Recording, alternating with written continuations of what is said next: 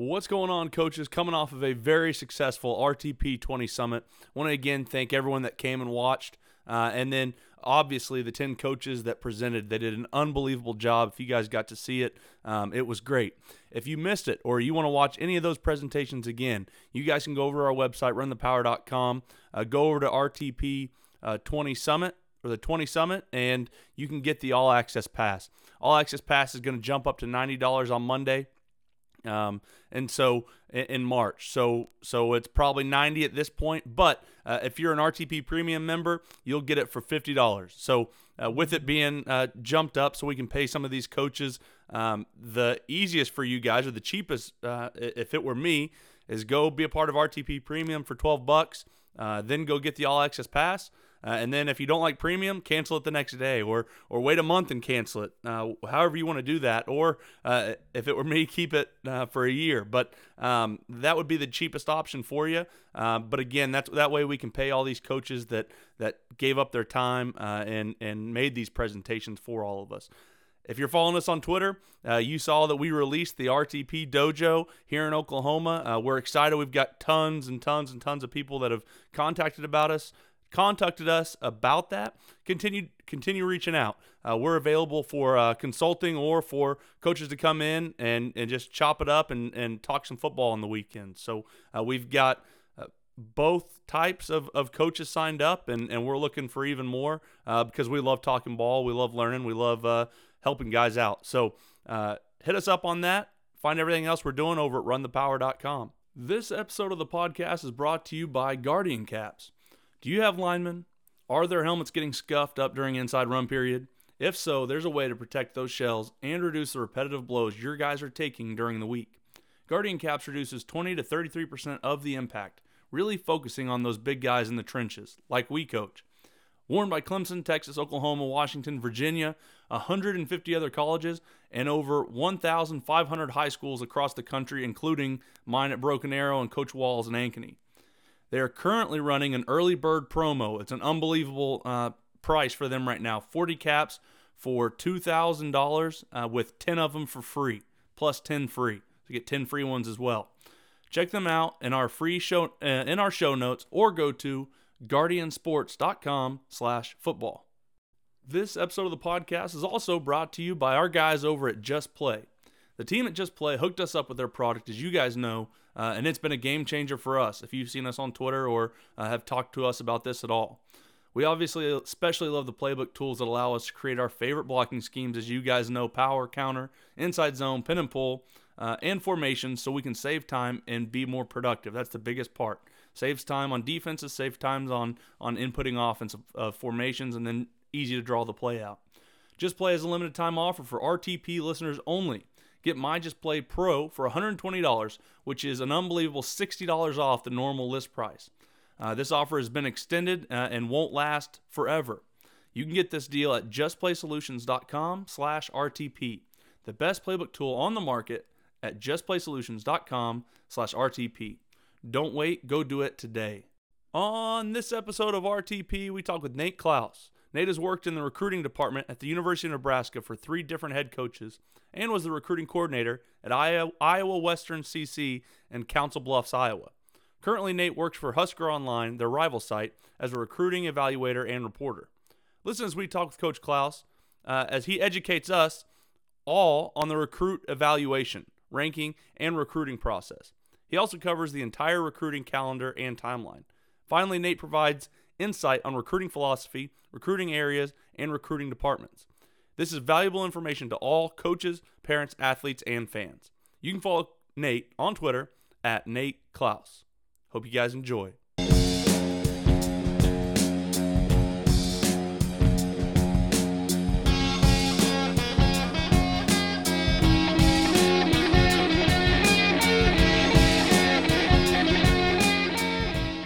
My name's Nate Klaus. Grew up in Western Nebraska, out in Ogallala, and always knew I wanted to go to the University of Nebraska. And I initially went as a finance major, but there was my freshman year there was an opening, that I saw in the school newspaper they were looking for a couple guys to help out on game days to basically greet recruits as they came to the stadium for their visits. And I thought that'd be pretty cool. You know, you get free tickets, maybe some free gear, and you know, get a little bit of an inside look to the program or whatever. So that was 2002. I was one of two guys that got hired. I think there was like 60 or 70 people that applied. So I was lucky enough to kind of get that job. And I went up there to kind of sign some paperwork, and they told me, okay, well, you need to come back next fall, and about a week before the season starts, we'll kind of give you a run through. And I said, well, is there anything I could do to start helping out now? And the lady that was kind of having me do the paperwork said, well, no, we'll just be in touch with you. And out rolls this guy from a cubicle, and he goes, I could definitely use some help. And that was Lance Leipold, who's now the head coach at the University of Buffalo.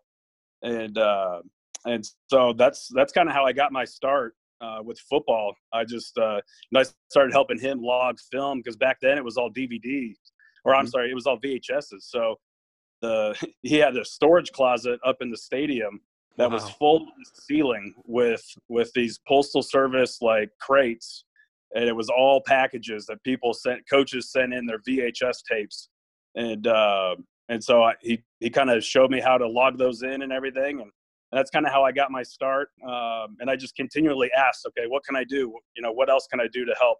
And eventually my duties kind of began to grow a little bit. Tim Albin, who's offensive coordinator at Ohio now, he was the GA and then running backs coach in Nebraska. He initially started to have me, just cut up every carry that one of his running backs had. You know, because the coach would send in a 3-hour VHS tape, and he obviously didn't have time to watch all that. So he had me just every time his running back that he was looking at touched the football, I would just cut that up. And eventually he started teaching me, you know, what he was looking for out of players, and other coaches started hearing that I was making cut-ups for Albin, and so they started asking me to do cut-ups for them. And I worked at Nebraska from 2002 to 2009 in the recruiting office there, and it was an interesting time. Kind of went through 3 different coaching staffs. Started out with Solich, and then finished with Pelini, and then in 2009 I went to Iowa Western as the director of recruiting. That was the first year of their program, and I was there for a couple years trying to get that thing going with Coach Strohmeyer, and obviously he's done one heck of a job there. One of the best junior college programs in the country. But I was going from Lincoln to Council Bluffs pretty much every single day, and not making a whole lot. And so I was starting to kind of question, you know, what do I want to do? And then I got presented with the opportunity to, instead of recruiting players to a school, to cover recruiting as a part of Rivals.com as a recruiting analyst with HuskerOnline.com. Sean Callahan is the publisher, and I'd known Sean for a long time. And he figured, since I had a background in recruiting, working at Nebraska and Iowa Western, that I would kind of have a unique perspective on it. And so now I've basically been doing my current role for 9 years now, right around there. So that's kind of the quick abbreviated version of kind of how I got into it. And that finance major, I thought I was going to be a stockbroker, and here I am as a recruiting analyst. Well, Coach, man, the first question I kind of had written down, and you just touched on it, when you talk about evaluation. It sounds like with Coach Albin, you were able to cut your teeth a little bit about, what you're looking for. When you're, watching a film, what's going to make you, keep watching the film is kind of one of my deals. I got to do some of the same things when I was at Tulsa, but what is something that makes you, keep watching the film versus, you know what, I'm going to turn this off? When you get, literally hundreds, if not thousands of different highlight films, how do you differentiate between a lot of these different kids, especially then when you start to throw in all the different positions you're trying to fill on a football team? Yeah, that's one of the key parts of recruiting, I think, is when players, especially now with Huddle and everything, it's so easy to rearrange clips and have that wow factor right out of the gate. with a highlight tape. And that's really what you need, because coaches, they want to see something that's going to grab their attention initially. And so, a lot of times I'll see some really good players, but you could tell when you watch their highlight film that it's just like, it's all the decent clips from game one and then all the decent clips from game two. And, sometimes you got to get 2 or 3 minutes into a tape before you see something that makes you go, oh, wow, okay. Now this kid has my attention. But, with the way coaches are now, really with the way society is now, I mean, you want to see something right away. You want that instant satisfaction. So, the biggest piece of advice that I give players and coaches, high school coaches, when you're making a highlight film, regardless of what position you play, you want to put your very, very best plays right out the gate, because you never know.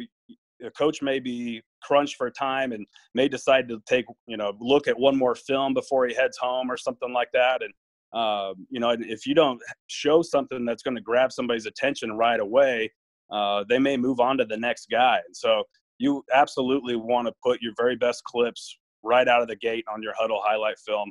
And obviously, depending on what position you play, that could mean a lot of different things. But it's very important, I think, to have that wow factor, or to try and show your very best clips or your best, your athleticism and your kind of your ability as a playmaker right away.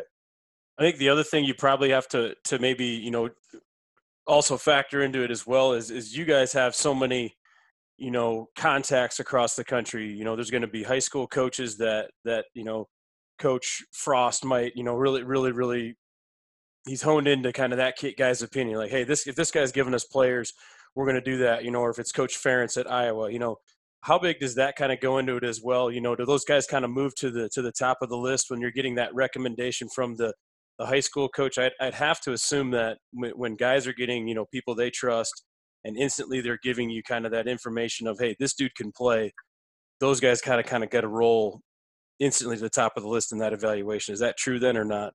Yeah, absolutely. I mean, you never want to lie about a kid's ability to somebody, because that kind of hurts your credibility. And if you kind of have a good track record of shooting, college coaches or recruiters straight and letting them know the deal, whether it's, hey, he's a heck of a high school football player, but I don't know if he's exactly what you're looking for at Nebraska or Iowa, or hey, coach, he's a heck of a ball player, but he's got a lot of work to do in the classroom, and I'd hate for you to waste your time unless you know that up front. I think coaches appreciate that, and if they know that you're a straight shooter and that you're going to tell them the truth right out the gate and not kind of blow smoke, they're going to trust you, and they're going to continually go back to you too and say, hey, what can you tell me about so-and-so?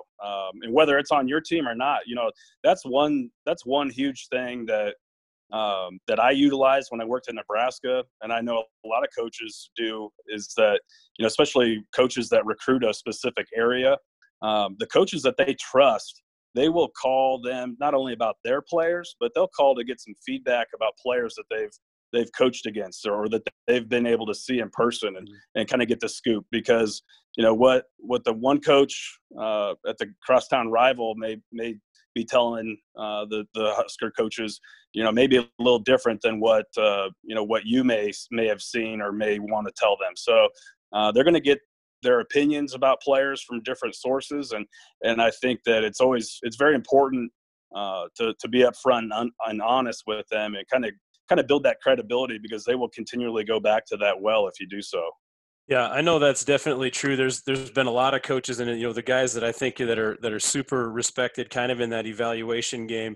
And I'm asking a lot of questions about evaluation, because I think that's kind of what gets the ball rolling with recruiting. We used to say, it's not a process of inclusion, it's a process of elimination. So, guys are doing their homework to try to, cross guys off the list, and then really, really hone in on, those prospects. But I always thought those guys that would take time and like, hey, we're recruiting a guy from one of your rivals. What'd you think of him? Did you have to game plan around him? Was he a difference maker special? I always thought that those guys were always 1 or 2 steps ahead of the competition. So once they've kind of gathered all this information and they have the evaluation, what's kind of that next step, Nate? I mean, is there like a ranking deal? you know, you always hear the question about the board, you know, what is the recruiting board? You know, how do you rank and move guys? You know, can you kind of walk through that process? Is, you know, there are a bunch of meetings, who's all involved with kind of building that quote recruiting board? Yeah, you know, that's kind of a case by case situation. You know, I think every coaching staff handles it a little differently, but the nuts and bolts of it is, you know, especially when you're coming out of like a spring evaluation period, or like right now we're in the middle of a contact period, and you know, 90% of everyone's recruiting classes are wrapped up, so they're working on the class, you know, next year's class. And so here, you know, in a couple of weeks, they'll get together after everyone's back from being on the road, and they'll kind of unpack everything that they saw and all the players they evaluated. And then you have staff meetings, and you go, you know, at least when I worked in Nebraska, I think the most efficient way was under Bill Callahan's staff. I mean, we would meet as a staff, offense, defense, you know, player personnel guys, recruiting office, so on and so forth. And we would watch film as a staff, and then we would kind of rank them.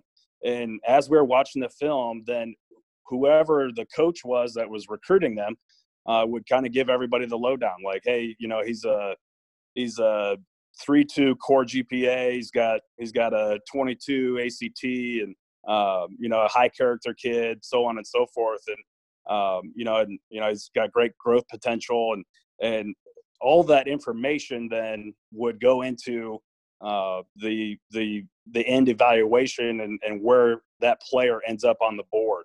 And at that time we had kind of an A, B, and C list. And so your A list guys are basically guys that you have offered or that you're going to offer, and that you would basically take a, you know, accept a commitment from. The B list guys are probably players that you need more information on, or that you want to evaluate at a later date. And then your C-list guys are kind of your developmental players that you're keeping an eye on, that could turn into, you know, a walk-on, or that could be a sneaky, you know, late bloomer player that kind of turns into maybe a late offer down the road or something like that. So that's kind of how we build our board. And then obviously, you know, there was movement every time we would meet as a staff, that we would move players up, we'd move players down, players would come off the board, you know, as they made their commitments and so on. So that's kind of how we approached it. But the biggest thing is that we would watch it as a staff, and then we would just unpack all that information on each player, you know. And it's not just athletic ability and academics either. It's character. It's you know, is this guy going to fit into our program? Is he going to mesh with our locker room? Is he going to be somebody that we have to hold their hand every single day to get him to go to class and get him to do, you know, get into the training room? Or is this going to be somebody that we're not going to have to worry about? So, I mean, it's all that type of information that kind of goes into that evaluation and how, you know, where someone ends up on that recruiting board. Is that something that in an off season or when you go into this recruiting class that coaches look at and give like a hard number for how many they're going to take of each position? Like, hey, this year we're going to have we want to offer 5 linemen and 3 linebackers and you know, a certain number of each position. And then if that is the case, is that a pretty hard line that they stick to, or is that something that can change depending on the kids that they get? Yeah, and, you know, that's the other thing that would always take place in our staff meetings, our recruiting meetings, is our numbers. And for the most part, you know, you kind of had a baseline number. You know, you might have a couple swing positions where, you know, offensive line. Well, we'd ideally would like to take 5 this year, but we could get away with taking 4, and which may give us an extra extra number at wide receiver or whatever, you know, that's just an example. But so there's a couple positions that may fluctuate here or there, but for the most part, you had a pretty good idea of what your needs were, what your scholarship distribution chart was telling you, what positions you needed to bring players in at, you know. And obviously too, the other thing that changes is, you know, the attrition, you know, are guys going to be getting a medical red shirt, or players going to be leaving the program, or is somebody going to be wanting to transfer into your program that could impact your numbers. So But that's something that's like a week by week basis most of the time, where that's, there's a little bit of variation there. But for the most part, you've got a pretty solid idea of how many that you're bringing in total, and then how many you're going to want at each position. Nate, is that something that's changed a little bit now, kind of with the oversigning? The conferences all have different rules now of how many guys they can hold above 85 scholarships until they have to get to. I think it's fall camp. Is that right? Yeah, that's right.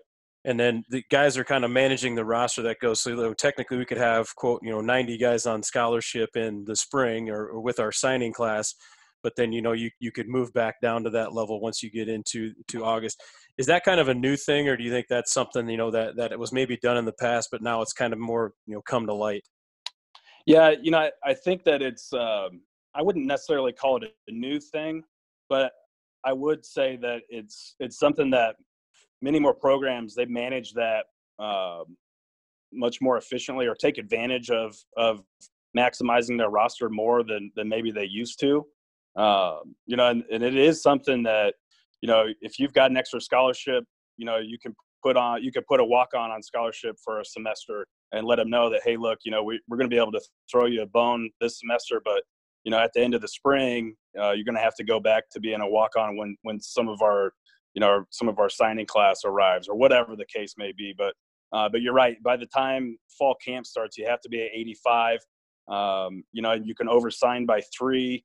At least in the Big Ten, you can. And so that's always something that the coaching staff, they're always managing that and kind of calculating that. And you've got a good idea most of the time, like, okay, well, there's probably a pretty good chance that we're going to lose 2 or 3 guys to the transfer portal this year. The kind of maybe the writings on the wall for a couple guys, or maybe, they've had conversations with the coaching staff that, my heart's just not in it, or I'm going to be looking for a different opportunity or whatever. And so, you can maximize things in that regard. And, but a lot of times, it's all something that the, a lot of player personnel people, the director of football operations, director of recruiting operations, as well as the head coach and everybody else, they're all pretty, they're all talking about that on a weekly basis as their overall number as well.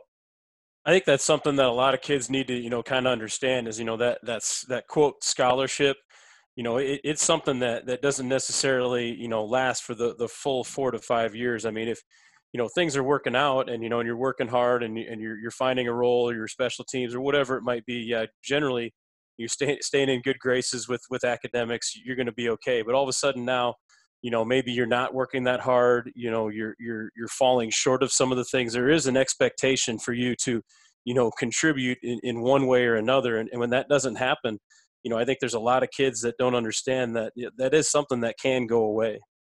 Yeah, it is something that can go away. And,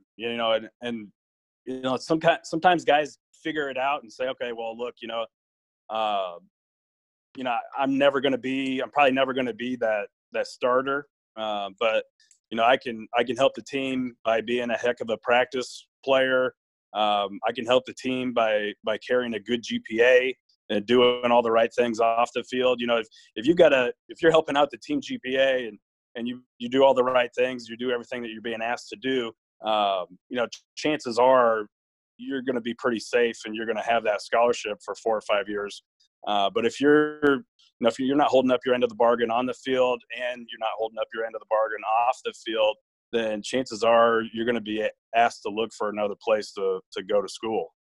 And that's kind of, one of the things that has really changed the game. I mean, to me, the 2 biggest changes in recruiting, and, you can agree or disagree, but I think, the transfer portal being one, and we've touched on that. And I think the second one now is the December signing day. How have those 2 things kind of, really, really changed a lot of the recruiting landscape, especially lately? Yeah, I mean, it has totally changed it. And I think the early signing day, the December signing day, has really sped the whole process up, especially once, a couple years ago, once they started to allow juniors to take some official visits starting April 1st, through the end of June. That really accelerated the process too. And, I think it's one of those deals where, players, you have to be kind of smart how you're approaching your recruiting process, because you can't overplay your hand. If spots are filling up and you haven't made your decision yet and you're wanting to wait, you better be really, really good, so the schools are going to hold a spot for you no matter what.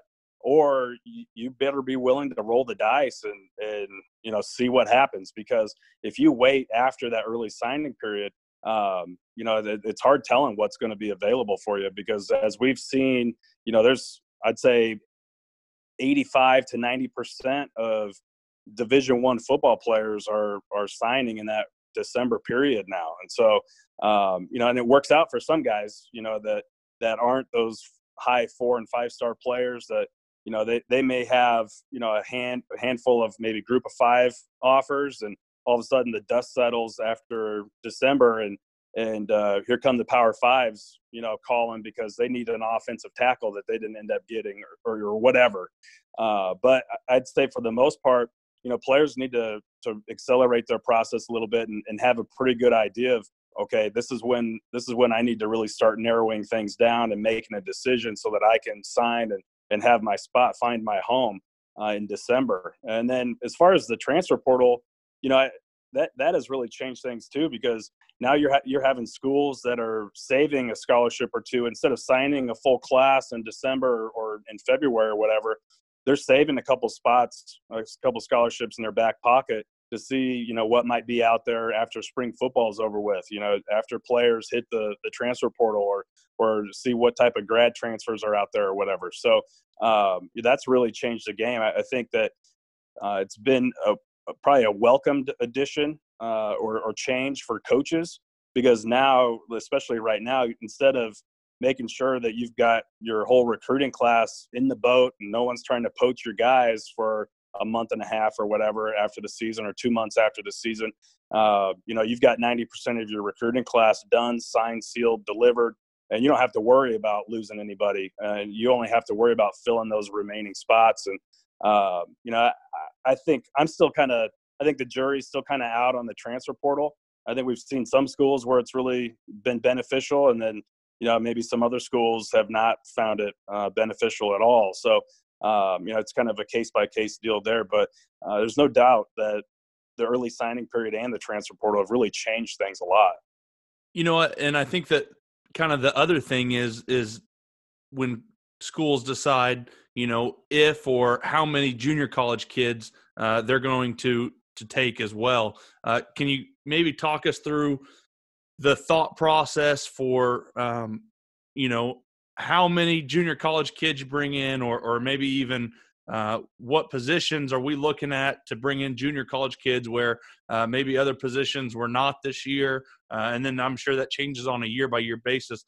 Only thing I know about junior colleges was kind of a threat that we got from our college coach that said, hey, if they're bringing in a bunch of junior college kids at your position, that means they don't think you guys are ready to play. So yeah. Whether that's true or not, who knows? But it's the only thing I've ever heard of junior college transfers in. And the one thing that I kind of realized being in college and having junior college kids come in every year at different positions is there was a lot of misses on junior college kids. So at least for us. So what are maybe some thoughts on year-to-year basis per position, how many junior college kids a staff will bring in? Yeah, it's every staff is a little bit different or approach it a little differently. And I think some programs, you can get away with taking more junior college players on a yearly basis than others. It all kind of depends on what type of program you're running, or what type of talent you have available to you, or what kind of pressure you're under to win right away too. So, it's all different for everybody. I've always kind of, from the coaches I've been around and the staffs that I've worked on and coaches I've talked with, I think that 5 junior college players a year is usually kind of, I think 5 or less is kind of where most programs want to be. Some programs don't recruit JUCOs at all, and they don't need to, because they've got 500 Division I kids within 500 miles of their campus, so it's no problem for them. But I think you're right when you said that the coaches say, hey, if we're bringing in a junior college player, coaches don't recruit JUCOs to come in and sit the bench typically. Now a lot of times, there may be a giant hole in your roster at a certain position where hey, you need depth, and you need depth that can come in and play right away if need be. But by and large, when you're recruiting JUCO, you're recruiting a guy to step in right away and provide you with, as an instant impact type of guy, or at least somebody that you're going to be able to rotate on a fairly consistent basis and get a lot of plays out of right away. And every year that changes. It may be a couple defensive linemen one year, maybe a defensive back and a wide receiver the next year or whatever. But, I think that the other thing that kind of changes the overall number of JUCOs that you're bringing in is their eligibility. Some JUCOs are 2-for-2 guys that, they don't have a red shirt. They only have 2 years eligibility left. So those are the guys that you can't miss on. They have to be able to come in and make an impact right away. Now there's some JUCO guys that are 3-for-3, or there's some guys that are 4-for-3. It's all different, or most guys are have 3 years of eligibility to play 2 seasons. And so if you have that red shirt in your back pocket, and it's a little bit of an insurance policy, but it's all different for every coach out there. But and you're right. I mean, recruiting junior colleges, there's very few players. Well, there's very few players out there, regardless of your high school, prep school, JUCO, that are, can't miss dudes. Recruiting is an inexact science, but especially when you start talking JUCO, why is that kid in junior college to begin with? Is it because they got in trouble somewhere?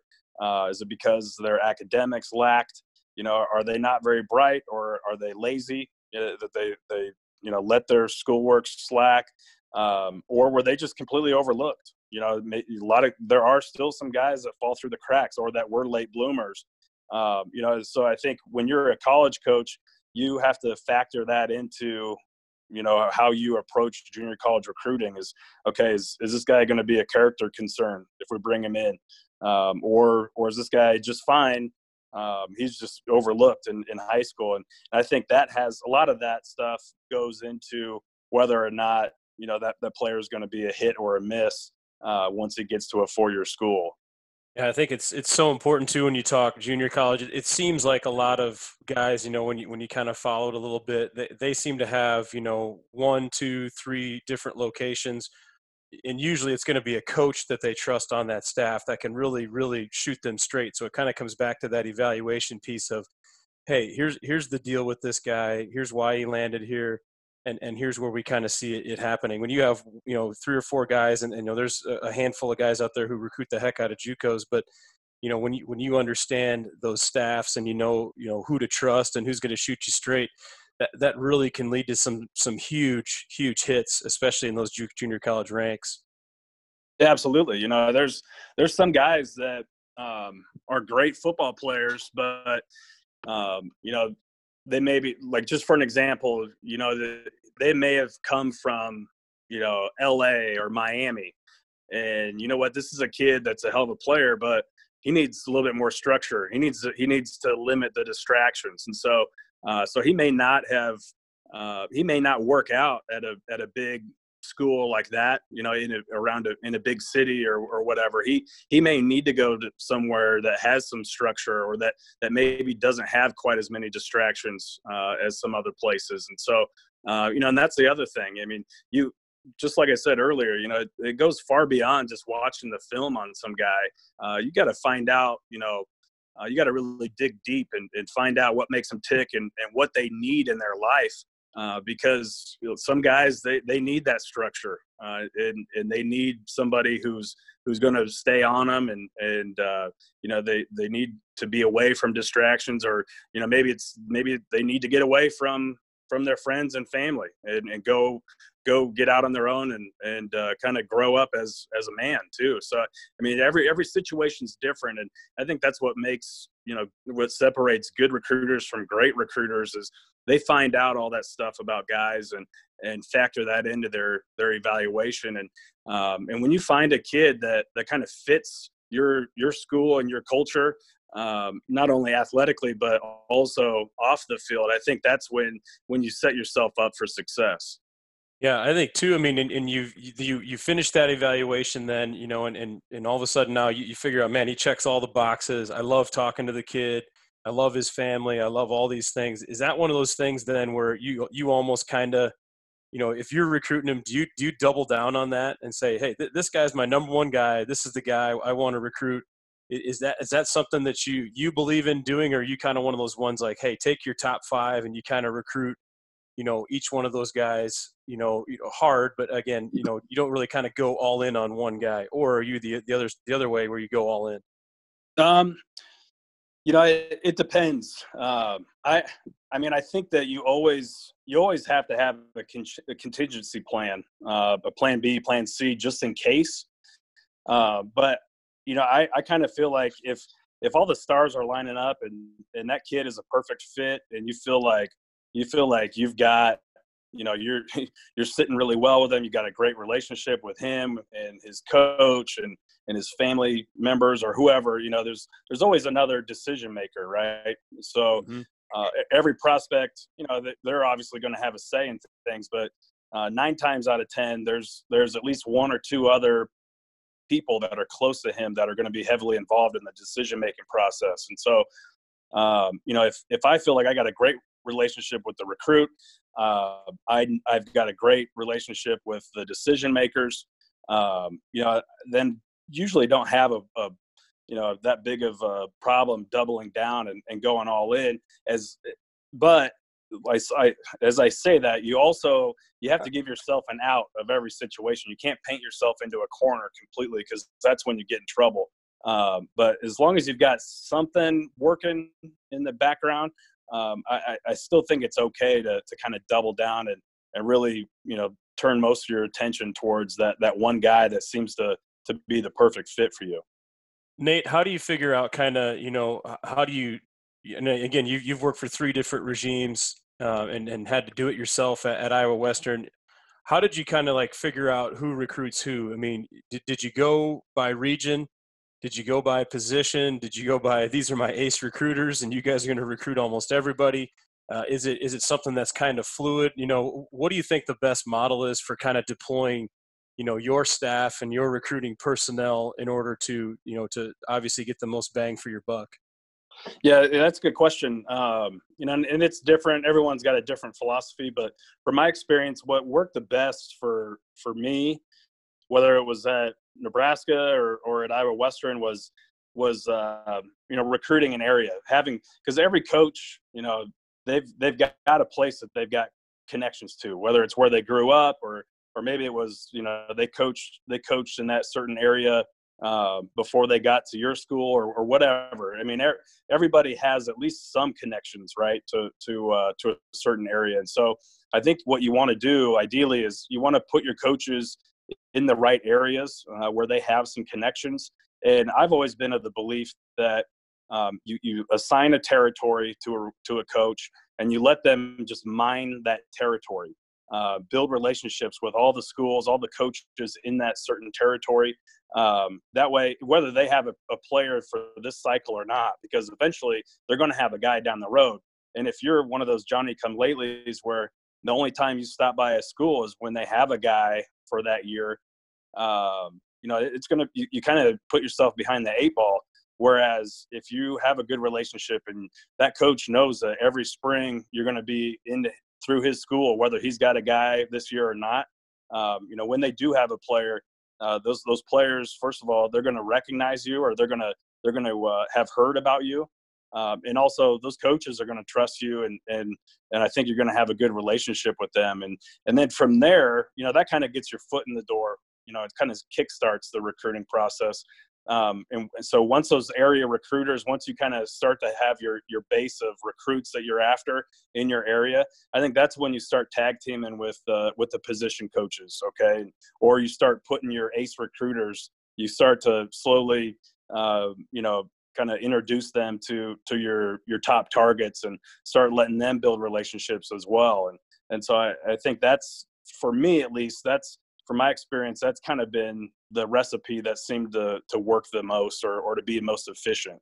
So when a coach is thought of as a good recruiter or is talked about as a good recruiter, I kind of got a couple questions with that. What maybe makes a recruiter be called a good recruiter? Is that something that he's able to land the big recruits, or is that more thought of as a guy that can find the kids that are able to put on your board? I think it's both. An elite recruiter or a great recruiter is somebody that first of all has a good personality, that can relate to people, talk to people, and whether that's a coach, whether that's the player, whether that's the security guard at the school that he goes to every spring or whatever. I think it's somebody that has a good personality, that's very relatable. And then it's also somebody that has a passion for recruiting and kind of doing the dirty work, doing that leg work, finding everybody in their region or in their area that there is. It's those guys that have the answers for everything. Every situation. It can be, you walk into a school and you coach says, hey, you know what? I got this guy and he'd be great for you, but he's fringe academically, and I need help putting a plan together to get this kid qualified. And so great recruiters have the answers. They say, okay, coach, let me look at the transcripts. Okay, he's short in this core here and here. So what you want to do is you want to get him into a summer class, or they've got the answers. And when you always have the answers and you're available like that, and you also have a great personality. I think that's what separates, and you can evaluate talent. I think that's what separates good recruiters from the great ones, or great ones from the good ones. I've worked with coaches that they have the answer for everything, and they're great. They relate to people extremely well. And then when the time comes, they can close. And whether that's closing the recruit, or whether that's closing the coach or grandma or mom or whatever, they have the ability to do that. But a lot of times it's everything that you've done up to that point, all that legwork and on all those answers that you've had along the way, and the relationship that you've been able to build along the way, that allows you to close the deal when the time is right.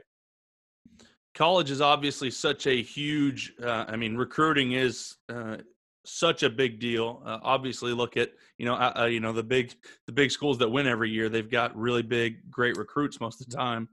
So it's such a huge deal in college athletics and college football specifically. Is there room on staffs for guys that just aren't good recruiters, but they're just phenomenal position coaches or coordinators, or is every coach on a college staff a good recruiter, at least a good recruiter? Yeah, these days, I don't really think there's room for somebody that can't pull their weight recruiting. And if you do have somebody who's just a phenomenal coach, teacher, and X's and O's guy, schemer, then you better have, 2 recruiters on your staff that can pull double duty, that are elite recruiters, to make up for that one coach that just isn't very good at it or doesn't care to be good at it. I mentioned earlier, great recruiters, they have a passion for doing it. They have a passion for recruiting, and that means that they are in constant communication. They're constantly texting the player. They're constantly creating relationships, developing relationships with the family and the coaches and those decision makers that I mentioned. But I mean, it's so competitive these days that it's really, really hard to get by if you've got somebody on your staff that's basically dead weight recruiting wise. you better have a couple of elite recruiters that can pick up the slack. Nate, I suppose, I want to go, kind of get to the head coach now. And you talk about, obviously if you have a head coach who can't recruit, and especially who can't really, seal the deal or be a closer, that's got to be, to me, an instant deal breaker, because literally across the country, there's going to be a handful of programs. There's going to be a handful of head coaches who people look at, the Orgerons, the Sabins, the Dabo Sweeneys.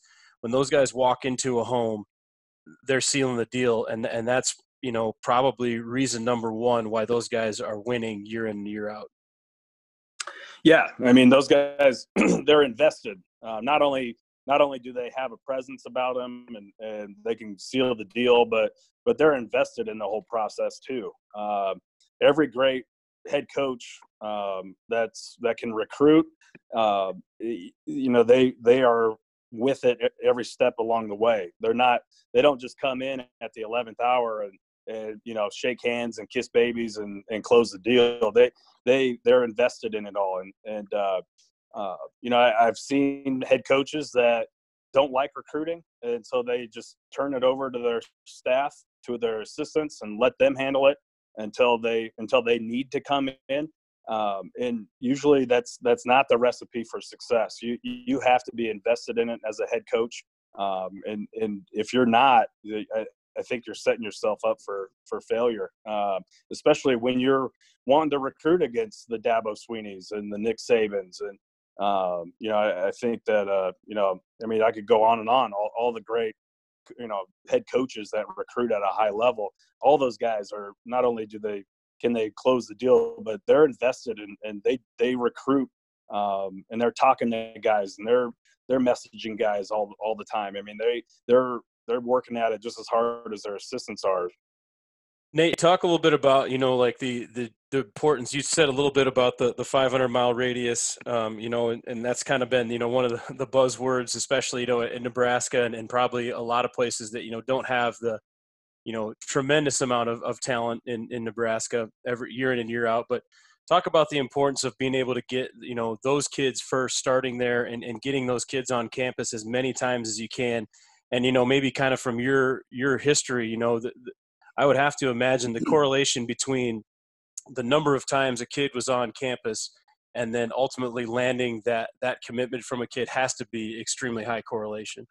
Yeah, it's huge. We used to say at Nebraska, as long as we got a kid on campus one time, we're going to have a shot.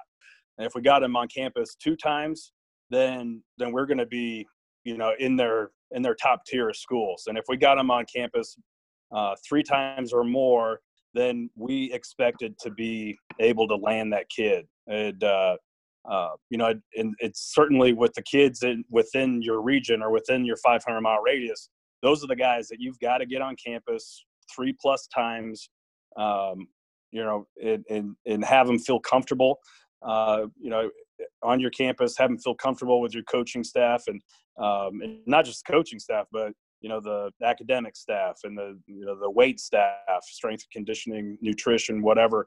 But also, I think it was always important for us to get guys on campus together, especially from within the same region that had a lot of things in common. And the more you're able to do that, those guys, not only do they start to create a bond with one another because they have things in common, but then they start talking about, okay, well, hey, you know what? If we both came here, we could do some damage, or hey, if all 4 or 5 of us or whatever, it's kind of a snowball effect. And I think that the more you're able to get guys on campus, the more you're able to get guys from the same area on campus at the same time, you increase the probability of eventually landing those players. I mean, and then a lot of times you exponentially increase your chances of getting those guys. Nate, you also talk about too, with the calendar, and having those opportunities for guys to come on.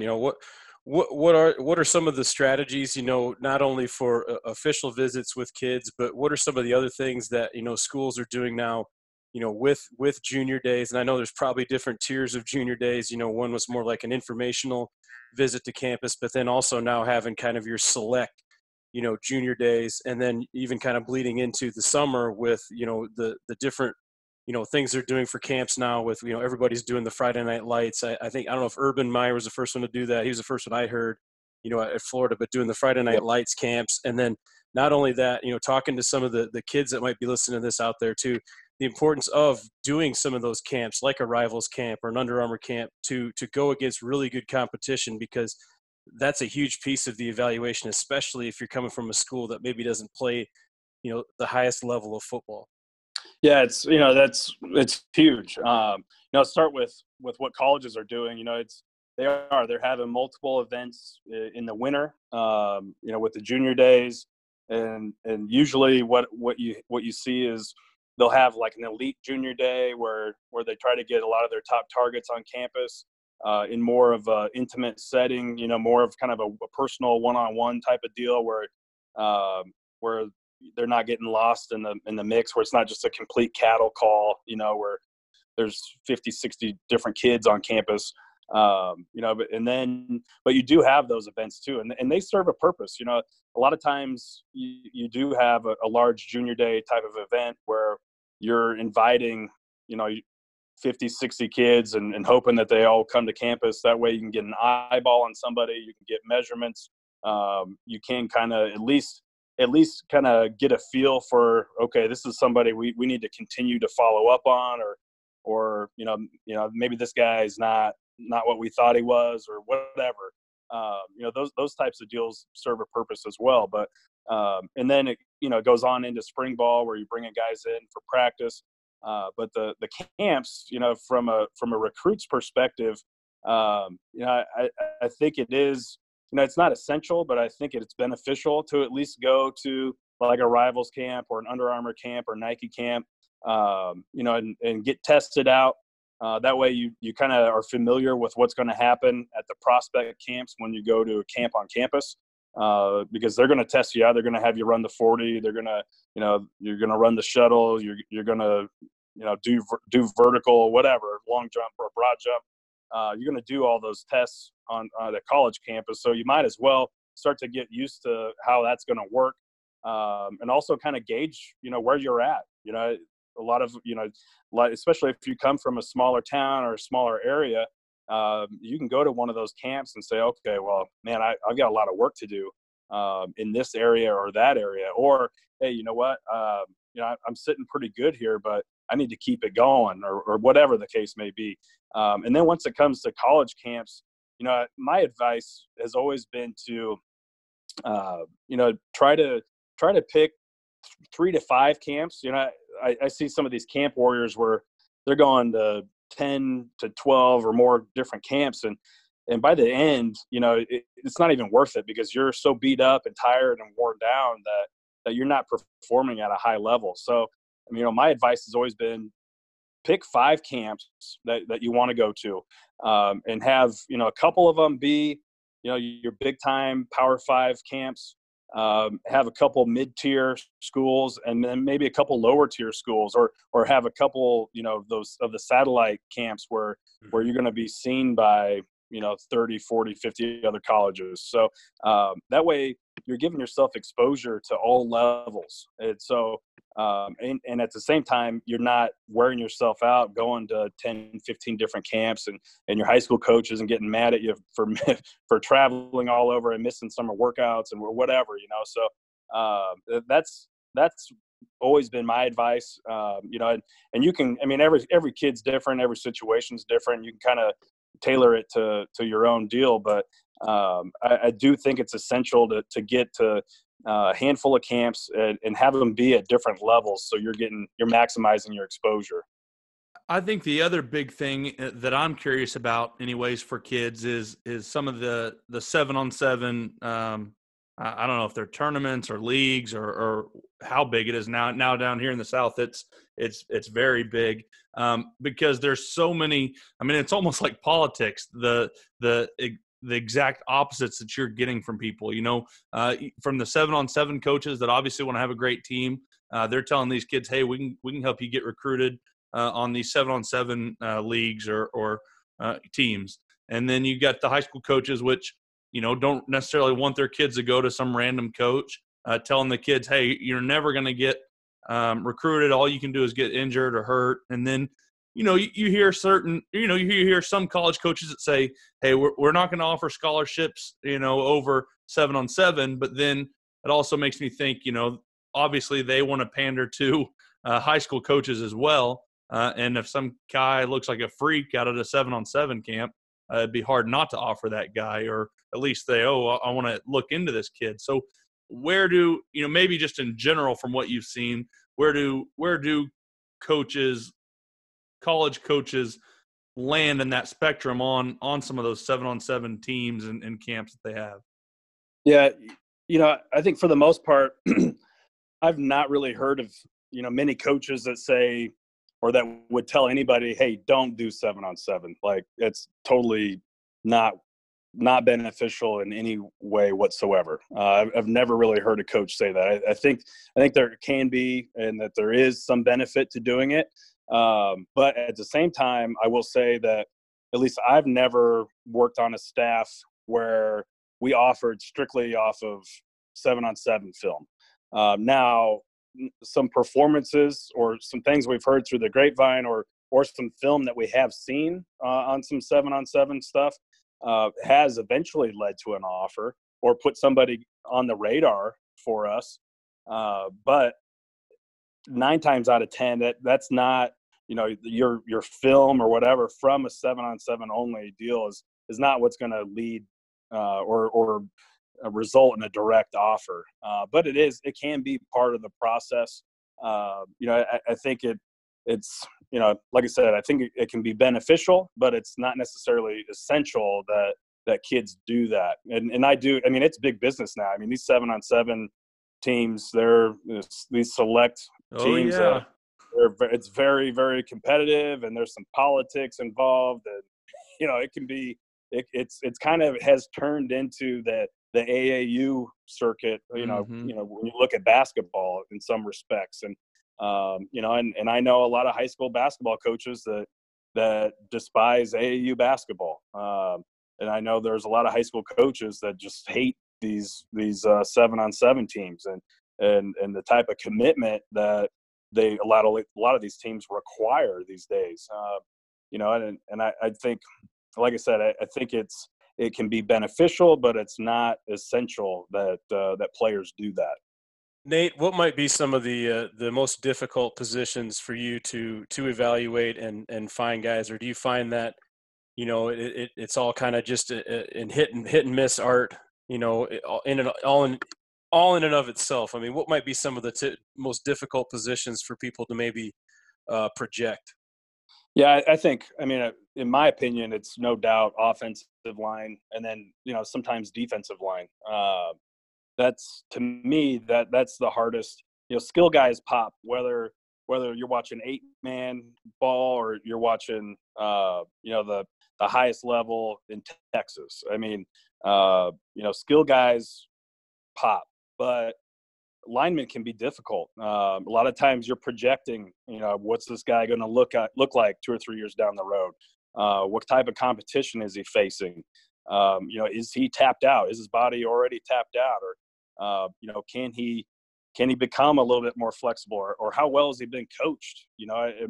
Sometimes you run across a kid that when it comes to pass protection, he couldn't play dead in a Western, but maybe he's never been coached, or hasn't received the right type of instruction, maybe. For me, it's linemen, no doubt about it. I think that's, that's the other thing. Great recruiters or great evaluators, they're guys that can recruit or evaluate every position well, especially in the trenches.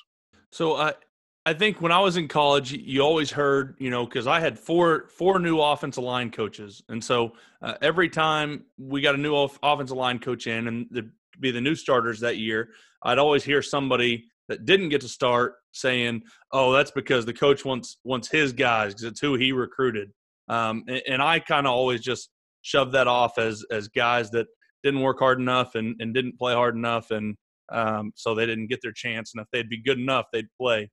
But as I get older, I start, open mind to it.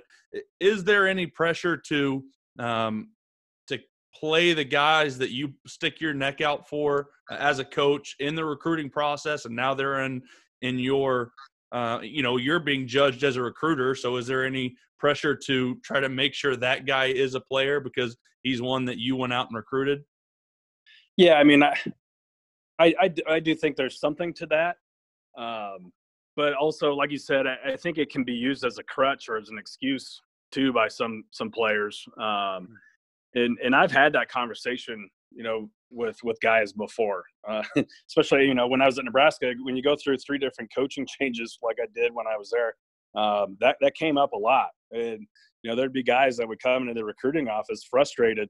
They'd sit down and they'd be frustrated because they felt like they weren't getting a fair shake. And, one thing I always told them is, is force their hand. Don't let them kind of put you into that corner and label you as someone else's guy. Make them believe that you're the guy. And whatever it may be, whatever reason why you're sitting where you're at right now, take a look at it. Take a look at the big picture and what can you do to change that? Or go talk to the coach and say, hey, coach, I'm sitting at this spot on the depth chart right now, and I was higher before or whatever. What do I need to do to elevate, and what do I need to do to raise my profile, or to get more reps in practice, or to be working with the the top units instead of the backup units, or whatever. I think that you have to search for answers. No one, especially the older you get, people aren't gonna come and tell you everything. You got to go figure it out sometimes, and be proactive with a lot of that stuff. And but from the coaching side of it, I think there is some pressure, especially when you're a new staff and you're trying to turn things around. I think that there is some pressure to maybe play your guys, or to make yourself look good. Like, hey, look, these guys that I brought in, they're already working with the top units or whatever. So, I mean, there can be something to that. But like I said, I would always tell the players, force the coach's hand, because if you're forcing the issue and you're looking better every day, and you're doing all the right things, you're showing up to, you're the first one into the meeting room and you're the last one off the practice field, or whatever, that's going to be something that may force the coach's hand.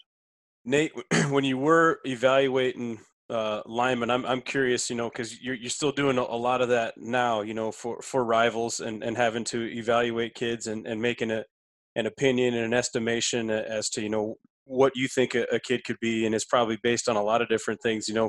What are some of the kind of the trademarks that you're looking for, those boxes to be able to check with linemen as you watch those films? And I'm guessing, you've probably watched, tens of thousands of films on linemen. You probably got a pretty good checklist you're using to find those guys. Yeah, I mean, the base building blocks for me is just athletes. Guys that move well, guys that bend well, players that aren't on the ground an awful lot.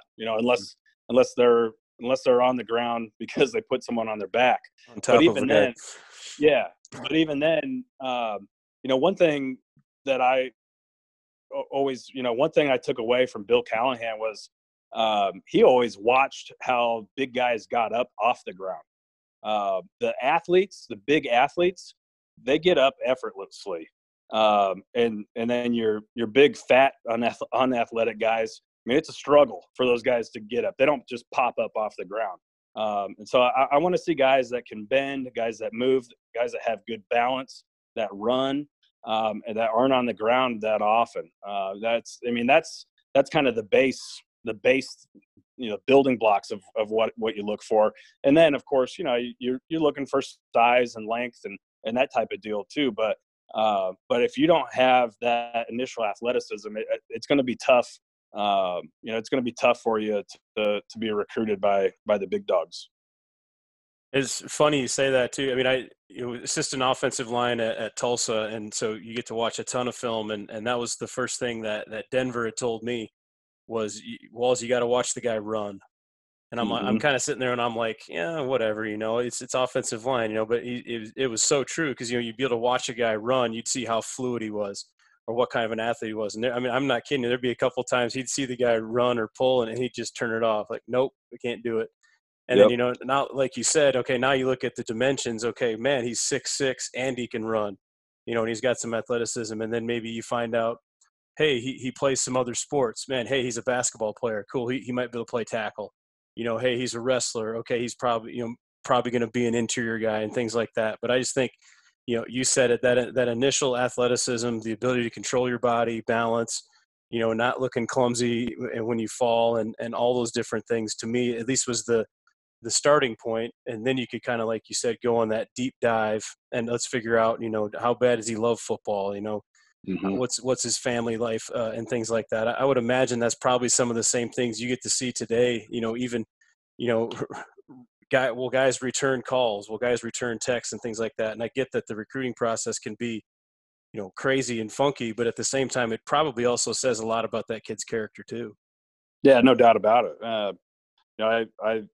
I can have one conversation with a player, and 9 times out of 10, I feel like I got a pretty good read on what type of kid he is, just by the way he treats somebody like myself, who is probably bugging him a little bit. He may not want to talk with me, or may not want to do an interview, or or give me the rundown on what schools he's going to visit or whatever. But if he gives me the time of day and is respectful, then I think, okay, this kid's going to have a chance, because if he's treating me that way, then I know he's going to be treating the coaches and everybody else, his teachers or whatever, with at least that much respect, and probably even more. So, yeah, that is definitely a big deal.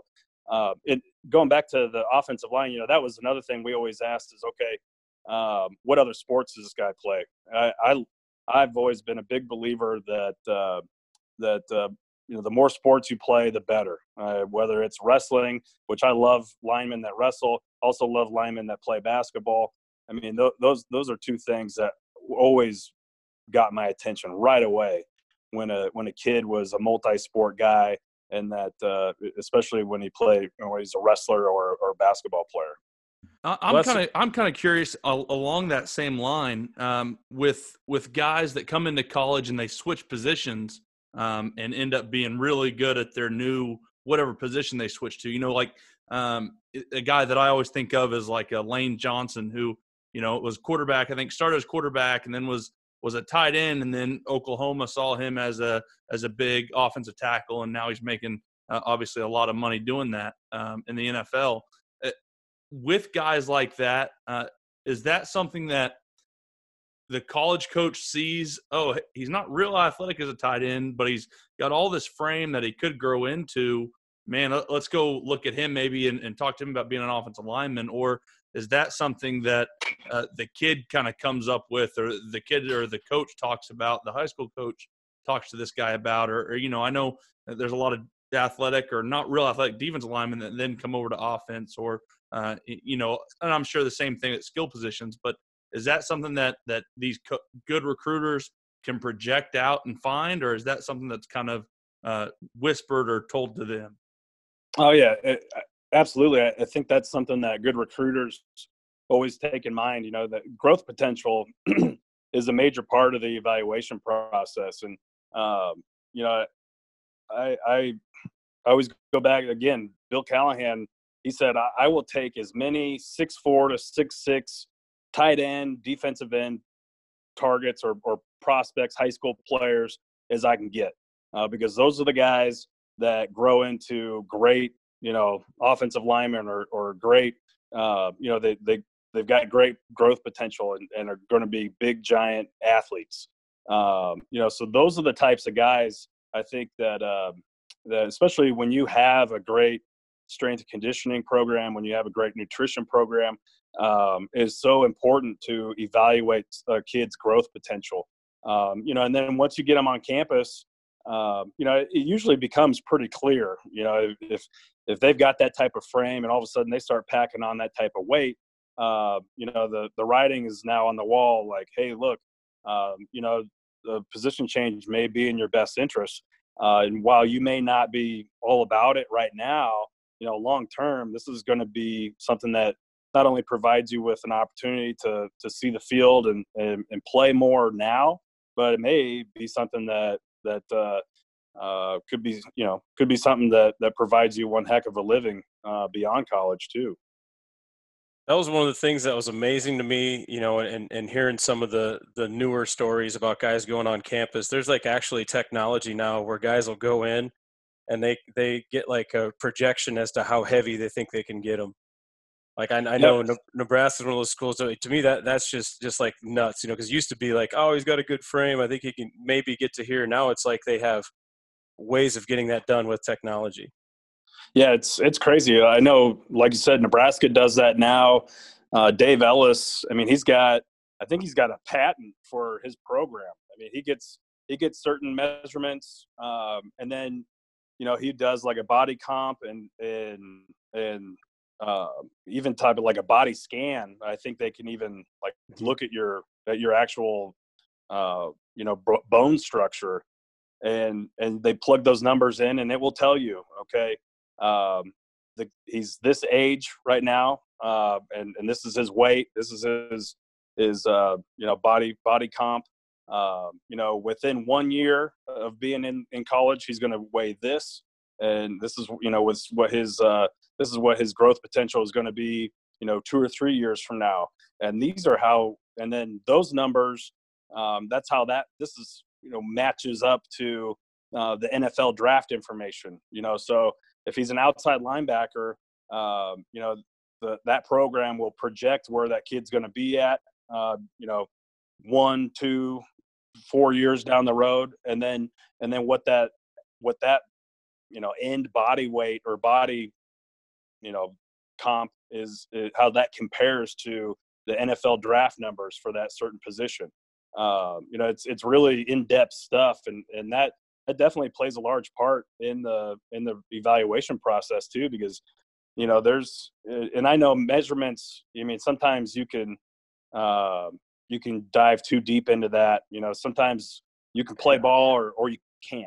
So measurements aren't the end all be all, but sometimes, when you are projecting, and you've got somebody that you really like, or you got two guys that you really like, but one guy is kind of a short-armed, narrow-shouldered guy that doesn't have a whole lot of growth potential, but the other guy, maybe he's not quite the polished product yet, but he's got long arms, he's got a frame that is going to really allow for him to develop and blossom later. Chances are coaches are going to go for that potential down the road than that more of a polished product right now. I remember, reading something about like, Saban and a few of those different guys, kind of, along the same lines. They have their NFL style measurements, or they have, their All-American measurements. Say for a corner, he's 6'1" plus, his hands are this big or his arms are this big, and then but they always had like you said, the tape or the X factor. So it was like, hey, this guy's only 5'11", but his ball skills are off the chart, or this guy's 5'11", but he runs 4.3 flat, or it's they told a story too about like Amari Cooper, hey coach, he's not a big 5-star receiver, and Saban said something along the lines like, hey man, I don't care if he's 5 stars, I make him into 5 stars, knowing that he had tremendous route running ability or ball skills as well, whatever it might be. But there's always something you can find from some guy that can trump the actual measurements. That's why to me, the recruiting and the evaluation and all these things are just so fascinating, because it is such an inexact science. Yeah, and I think that's why it's so important to do a deep dive into what's between the kid's ears, the mental aspect and all the types of intangibles that kid has. Sometimes your frame and your testing numbers don't tell the whole story. Sometimes I think that when your intangibles are off the charts, you know, that can kind of make up for maybe a lack of a 40 time, or maybe lack of, you know, maybe you're a 5'10" corner instead of a 6 foot corner or whatever. You know, I think that those intangibles, I think, do go a whole long way, especially you know, when coaches are looking at, you know, establishing a culture or trying to flip a culture too. Nate, the last question I want to ask you, man, and we'll let you get going. I know you got all kinds of stuff going on, but you know, what are some of the myths, you know, that you kind of want to dispel, or maybe it's a biggest myth of kind of the recruiting process that you're like, man, I wish people would, you know, kind of let that be, or, you know, whatever it might be, just kind of the biggest misnomer or myth that you see out there in kind of the whole recruiting game of college football? Yeah, that's a tough one. I think one of the biggest myths out there, or you know, I guess misnomers, is that you have to pay, you know, companies to get your name out there. You know, I think there's certain, you know, companies, or I don't even know what you'd call them, but I mean, there's places out there that will say, hey, look, you know, if you give us $1,000, we're going to get all your name and your information and your resume and your film and blah, blah, blah out in front of all these coaches, and you will get maximum exposure. You know, kids do not need to do that. And I tell parents all the time, you do not feel like you have to, you know, pay some company to do this for you. You know, with the way that everything is now, with it all being online, with Huddle, there's no reason why you should have to pay somebody to help give you exposure. You know, I think that's, to me, I run into that a lot. You know, I talk to parents to say, yeah, you know, we just had a consultation with such and such company, and we bought this such and such package from them, and they're going to help us put together a plan and you know, get us exposure and everything. And you know, 9 times out of 10, that company is preying on some kid that has dreams of playing at a level that he's just never going to be playing at. And so, but my biggest advice would be that you do not have to pay anybody to get attention. Now, you know, it is wise to go out and get advice on what to do, or to, you know, to lean on your high school coach, or you know, other people out there. And there are people out there that will help you. But to feel like you have to pay somebody to get exposure, that's just not the case. Nate, man, appreciate you coming on and spending some time with a couple of slappies like us, and you know, teach us about the world of recruiting, man. And I think you do a lot of great things. And like I said, you know, you being in the game and the business, I know you'll also shoot coaches straight, and you'll shoot kids straight too. So I appreciate you're sharing some of your knowledge with us tonight, man. You bet, guys. Well, I appreciate you guys having me on, and we'll definitely have to do it again sometime. And that's going to do it for this episode of RTP. We want to again thank all of our sponsors. You guys make sure and go check them out. Help grow our community by telling other coaches about Run the Power. And if you enjoy running the power, go get your shirt, long sleeve, or hoodie at runthepower.com. Also, if you have any topics or any questions you would like for us to discuss in the next podcast, simply rate our podcast and then leave a comment in the writer review section of the podcast app. This will help our podcast rating, as well as it'll allow us to answer the questions you all want answered. Make sure and go check out our blog at runthepower.com. Follow me on Twitter at Harper_Coach, and Coach Walls at Coach Brady Walls. Run the Power now also has its own Twitter and Instagram, and you can find that at Run the Power. Hope you guys enjoyed this one. Talk to you soon.